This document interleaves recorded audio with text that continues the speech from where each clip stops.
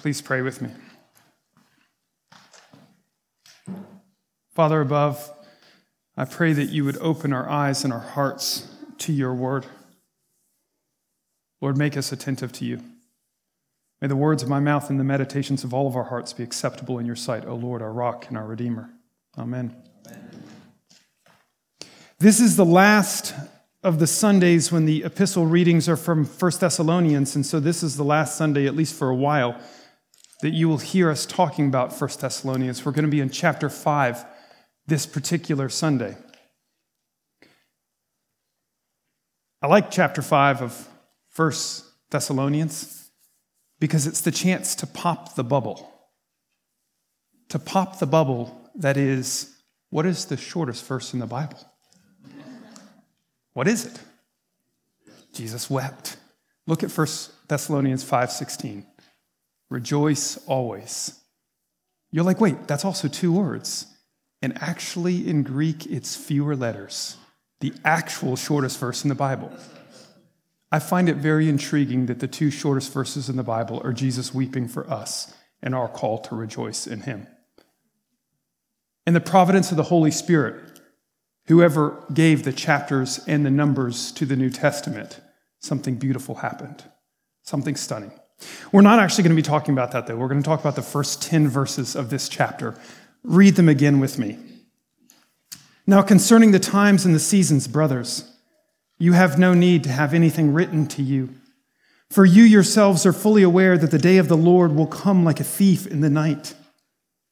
While people are saying there is peace and security, then sudden destruction will come upon them as labor pains come upon a pregnant woman, and they will not escape.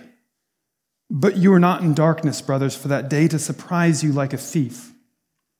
For you are all children of light, children of the day. We are not of the night or of the darkness. So then let us not sleep as others do, but let us keep awake and be sober. For those who sleep, sleep at night, and those who get drunk are drunk at night. But since we belong to the day, let us be sober, having put on the breastplate of faith and love, and for a helmet, the hope of salvation. For God has not destined us to wrath, but to obtain salvation through our Lord Jesus Christ, who died for us, so that whether we are awake or asleep, we might live with him. Therefore, encourage one another and build one another up, just as you are doing.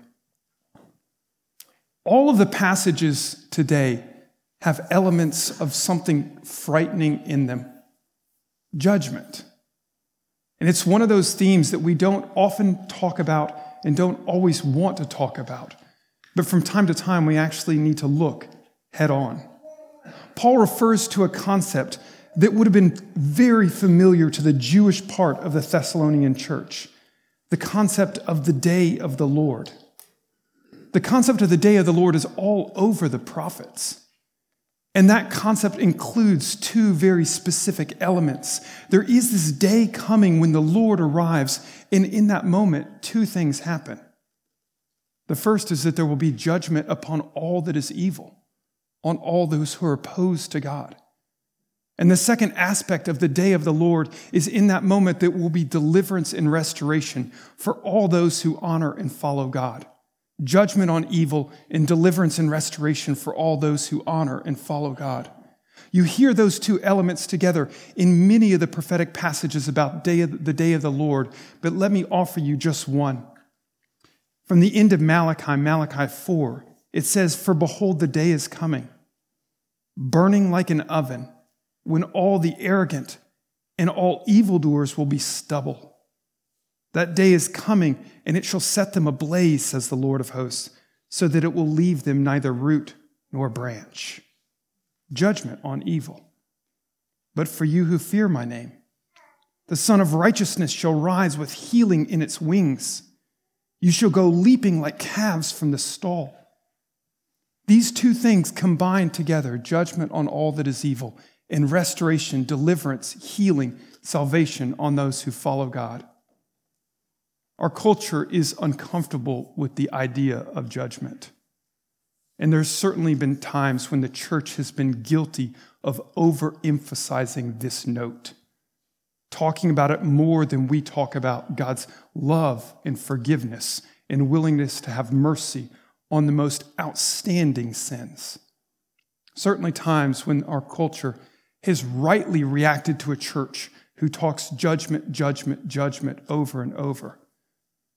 But just because the church has erred in that direction doesn't mean we should avoid it when the Bible speaks about it clearly. The biblical witness is clear. God actually won't allow evil to go on forever. Jesus will return as judge. By the way, that's actually good news, that God won't allow evil to go on forever. Jesus will return as judge. His patience is remarkable. He allows hundreds, thousands of years to go by so that civilizations, whole generations, families, individuals have a chance to repent. He allows so much time and patience so that people might turn back to him. And when even a handful of them do, he's willing to allow even more time. You remember the passage where Abraham pleads for Sodom. Just if a few people are found, and God says, just a few, and I would give them more time. Hundreds and thousands of years of patience so that people would have a chance to turn back. But his patience should never be understood as a tolerance for evil, a tolerance for wickedness. Because the Bible is clear that there will come a time when Jesus will return, and it's called the day of the Lord. And he will return as judge to eradicate all that's evil. In the end, everything that is opposed to him will be burnt away. In that day, all those who are Jesus' own will be saved. All those who are his own will be delivered. All those who are his own will be healed. And that's not just good and worthy people. This is important for us to come to terms with. It's not just everybody who thinks that they're a good person. In fact, the people who think that they're a good person may be the people on the outside. The people who will be delivered and healed are simply those who have cried to him for mercy. Those who have turned to him in desperation for salvation, who say, I know that I cannot do it for myself. Those who are healed and delivered and saved are those who have thrown their lot in with him, who've said, I'll let you be my Lord and I will follow you. I'll confess my sins and quit living in lies before you. I'll be named by your name, be included in your family. Those who are included in his family are not those who are necessarily good. They are people like you and me who in faith and repentance seek to follow God clumsily at best, stumbling over and over. But the point is, they're people who've said yes to Jesus, who've thrown their lot in with this coming judge, rather than those who have opposed him and said, I don't want anything to do with you. But there will come a time when the evil that is patiently allowed, while God waits for more to come into his family, is eradicated. And the Bible calls that the day of the Lord. It's actually interesting if you read Paul's sermons in Acts, particularly during the missionary journey where he planted the Thessalonican church. He comes back to this idea multiple times. He tells the people of multiple cities that God has allowed you to walk in your ways for a period of time, but there is a time of repentance, and that time is now. The urgency Paul felt in that preaching was because the judge of all had been unveiled. This is what he tells the people at Athens right after he left Thessalonica. The judge of all has been unveiled by the resurrection of the dead, and the resurrection of Jesus and Paul's eyes being opened to who the judge was created an urgency that he took to people, saying, God has allowed you to live in ignorance up to now. He set times and seasons for your nations and your lives and allowed you to stumble and grope and find your way towards him. But the time is now to turn because we know who the judge is. There was an urgency in his preaching on this missionary journey around this very topic. You can't claim ignorance anymore. Throw in your lot with the coming king. Throw in your lot with the Lord Jesus. Throw in your lot with this one who, when he arrives, will bring both healing and judgment. The eradication of evil, but the healing of all who claim him. The Thessalonians had obviously asked Paul, when will this day come? And it's interesting that in his response, he basically says, you don't need me to tell you the answer to that question. I already told you. You don't need me to answer that. When will he come? And Paul says, remember, I told you, he'll come like a thief in the night. No one will expect it. People will be saying all is well with the world, peace and security. And in that moment, like a thief in the night, it will happen so unexpectedly, and people will be left robbed, empty-handed. But Paul wants to be very clear to the Thessalonians, and here we can look at verse 4, that even though that will be sudden for the Thessalonians, it will not be like a thief in the night.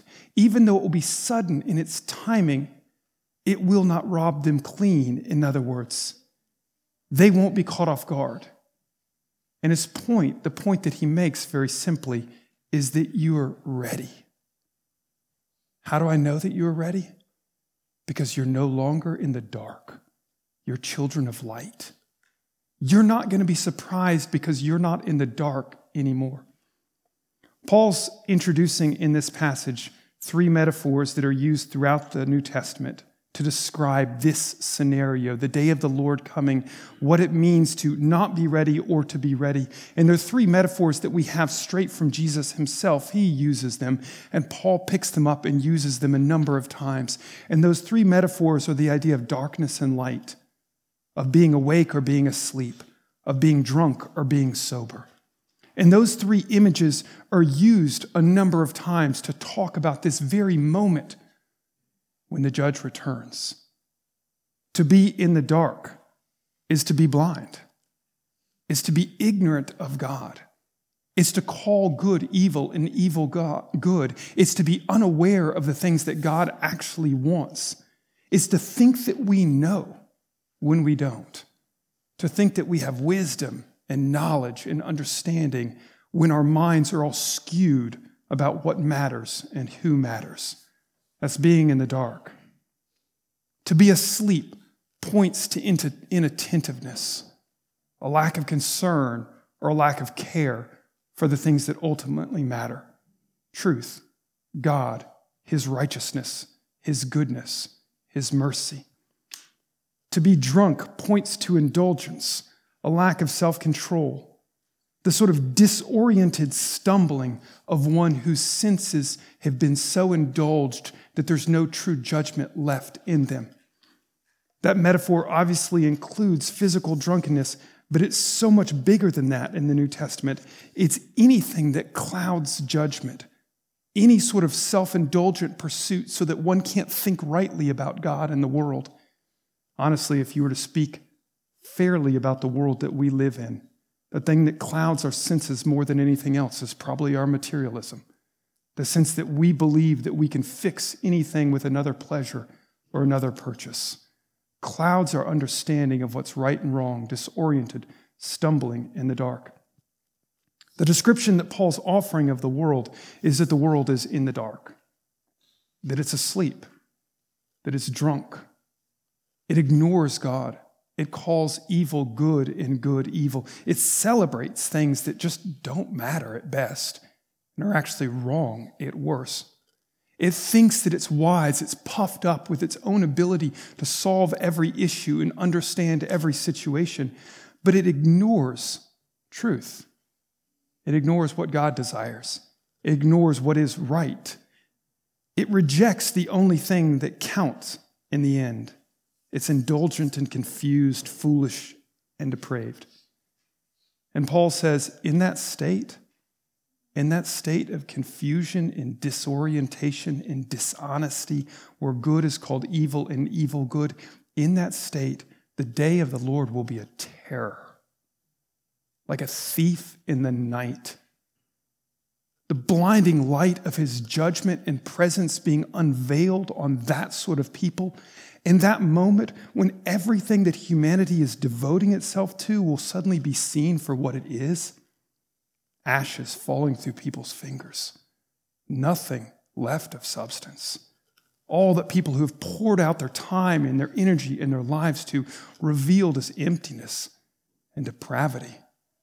In that state, the blinding light of the Lord's judgment will be like a thief, unexpectedly robbing people of everything that they thought that they had. All the success and the power and the glory that the world had been bestowed upon people in its emptiness, nothingness left behind. But Paul's claim is that those who have been claimed by Jesus as his own, those who are named by him, those who are called by him and a part of his family are now not children of the dark. They are now not children of sleep. They are now not children of drunkenness because they have been woken up. His point is that the light has already flooded their lives. They've been sobered up, to use this imagery. They've been woken up, and truth is now known. Self-control is actually offered, actually on the table. Wisdom and true judgment are actually available. Good is seen for what it is, good. Evil is seen for what it is, evil. All this means that life can now be oriented rightly, and life can now be oriented rightly because things have been seen for what they are, and so repentance can actually be undertaken. Faith can actually be exercised. Because this has already taken place, because they've been raised into the light, the children of God, because they've actually been given the Spirit so that they can live in the light, so that they can live awake and sober and attentive and alert to God, because they can live with lives rightly oriented, focused towards God. Because of that, the day of the arrival of Jesus, the day of the Lord, is no longer a threat. That's why Paul says that it will not overtake you. The day is no longer a threat.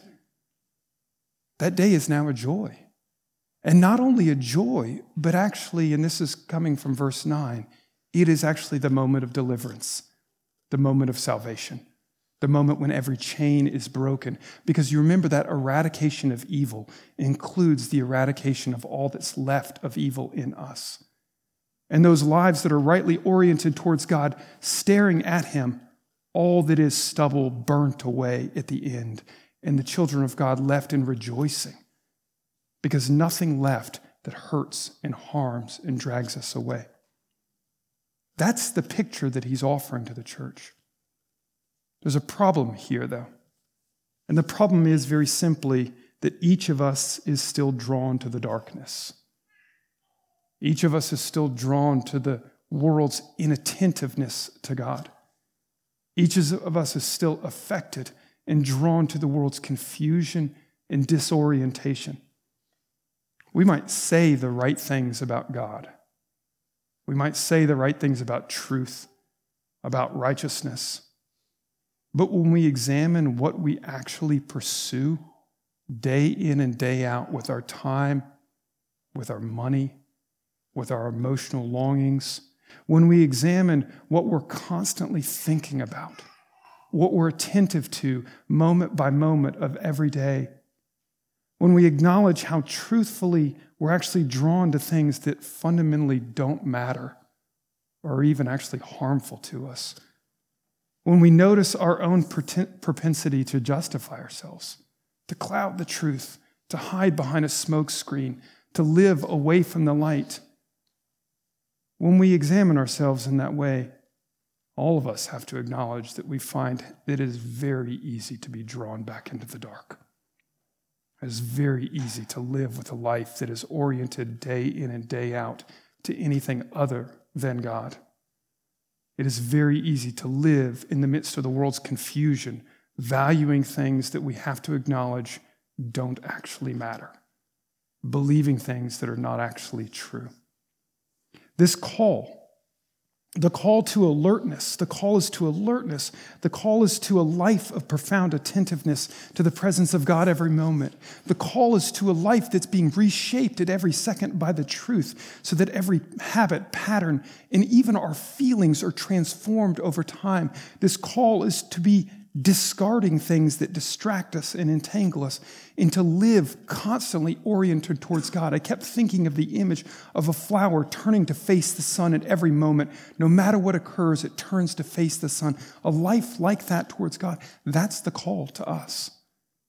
And yet, we are oriented towards Him. We trust His word. We focus on Him such a small portion of our time. We're so easily inundated with the flood of the world. And this is why Paul has to say to a church that he's already said, I'm not worried about you. You're children of the light. And yet he has to remind them multiple times in this passage, yet stay awake. Stay awake. Stay sober. Stay awake. Multiple times in this passage, he has to remind them. Because we who are children of the light have to be reminded to live like it, because we're so easily pulled back into the disorientation in the darkness. Our values are so easily distorted and twisted. It's like we're swimming upstream in the flooding river, and everything that the world believes and values is sweeping us away with it. And fighting to hold on to what we know is truth sometimes seems just like so much effort. So much effort. If you were to say, how in the world do I stay oriented towards God? Do I stay alert? Do I stay awake? How in the world do I keep my senses straight? Paul says in verse 8, 3 things that I think we need to hang on to. Look at it. In verse 8, he says, since we belong to the day, let us be sober, having put on the breastplate of faith and love, and for a helmet the hope of salvation. Our alertness, our sobriety, our understanding the truth and focusing on God in that verse is described in faith, hope, and love. It's like he's saying, are you being pulled under by the values of the world? Do you find yourself changing so that you become what you know you ought not be? Strap faith more tightly on. Claim Jesus as your Lord. Cling to Him. Let His word be everything that matters. If He says it, I give up everything for it. Throw your life in His hands. If you feel yourself going under, strap faith more tightly on. If you feel yourself being swept away by the world's indulgence and sense that if you serve yourself, life will work, strap love more tightly on. Recognize that you were given your life to give it away. You were not given your life so that you could actually spend it on yourself. You were given it to give away. Strap love more tightly on. Find that person that is so difficult to love and begin to pray for them. Find that person that it's impossible to have patience with and take a small step towards exercising patience. It's like he's saying, if you find yourself swept away by the world's cynicism and hopelessness, strap hope more tightly on. These 3 are your armor. Recognize that Jesus is victor. Cling to that. Strap that armor more tightly. If you say, how do I swim upstream in this world? The answer he offers is faith, hope, and love. Cling to them. Strap them on more tightly. This is what it means to be alert, to live awake, to be in the light. Of course, we all know that there are times when those things are very difficult. When faith seems like an impossibility. There are times when love seems like an impossibility to just certain people that are too difficult to love.